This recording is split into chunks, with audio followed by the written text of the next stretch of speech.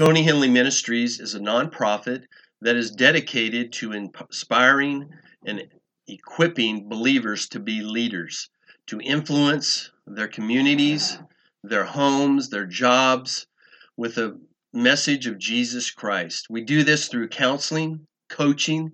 We do this through written word as well as audio. Go to tonyhenley.org for more information.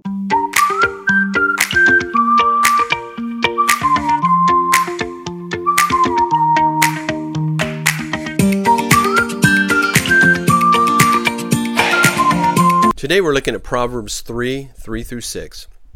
Yes, if thou criest after knowledge, and liftest up thy voice for understanding, if thou seekest her as silver and searchest for her as for hidden treasure, then shalt thou understand the fear of the Lord, and find the knowledge of God.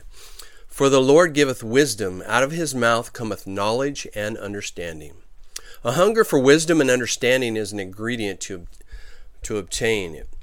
In other words, we have to have a hunger for wisdom and understanding. That is the ingredient we have to obtain it. The proverb talks about crying out for knowledge. When I think about someone crying out for something, it represents a great desire and wanting for that thing. In this case, it is knowledge and understanding. You know, I have a dog. I have two little dogs. I have a boy dog. His name is Hugo. Hugo loves to play with the ball. Whenever I say those words, play, ball, his ears go up, he runs to the drawer, and he's ready to play.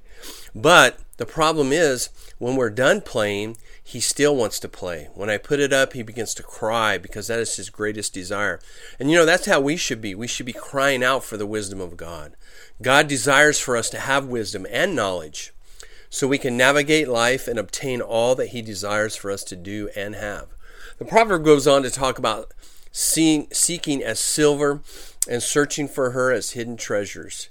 It reminds me of this last winter. I went with my son, his class, to Hume Lake for a week camp.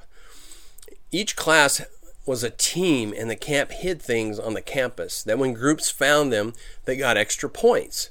My son and his classmates spent hours searching for a specific object, but when they didn't find it, they gave up. One group had a young chaperone.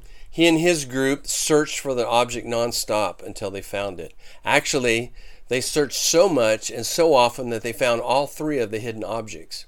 It took determination, and they searched nonstop until they found them. Once they found the first one, they had more knowledge of where and how to find it. So the next two were easier to find. It is the same thing with wisdom and knowledge. Once you learn where and how to find the wisdom of God, it becomes easier to find it. The proverb goes on to say that out of God's mouth he gives wisdom and knowledge. I've discovered over the years that if I want to hear God, I need to spend more time with him and learn to listen. I would even say that it takes focus to hear the wisdom and knowledge of God. I share a story I read years ago about hearing. Years ago, before we had refrigerators, we had freezer boxes. When building them, they would put wood chips on the floor before they put in the ice blocks. One day a man lost his watch in the freezer box he was building. It was a special watch that had been handed down from his father and his father's father, so it was very special to him. He searched for the watch all morning but couldn't find it. So they took a break and they went to lunch.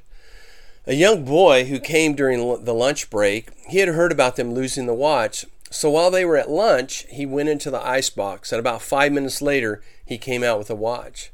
They were so surprised and asked him how he found this so fast.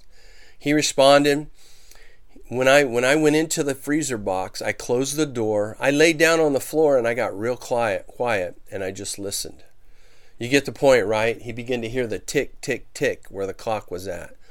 I say hearing from God is the same way. Go into your prayer closet, be quiet and listen. God will and does speak to his children. This is how you and I gain the wisdom of God, is we spend time with him. We search out him.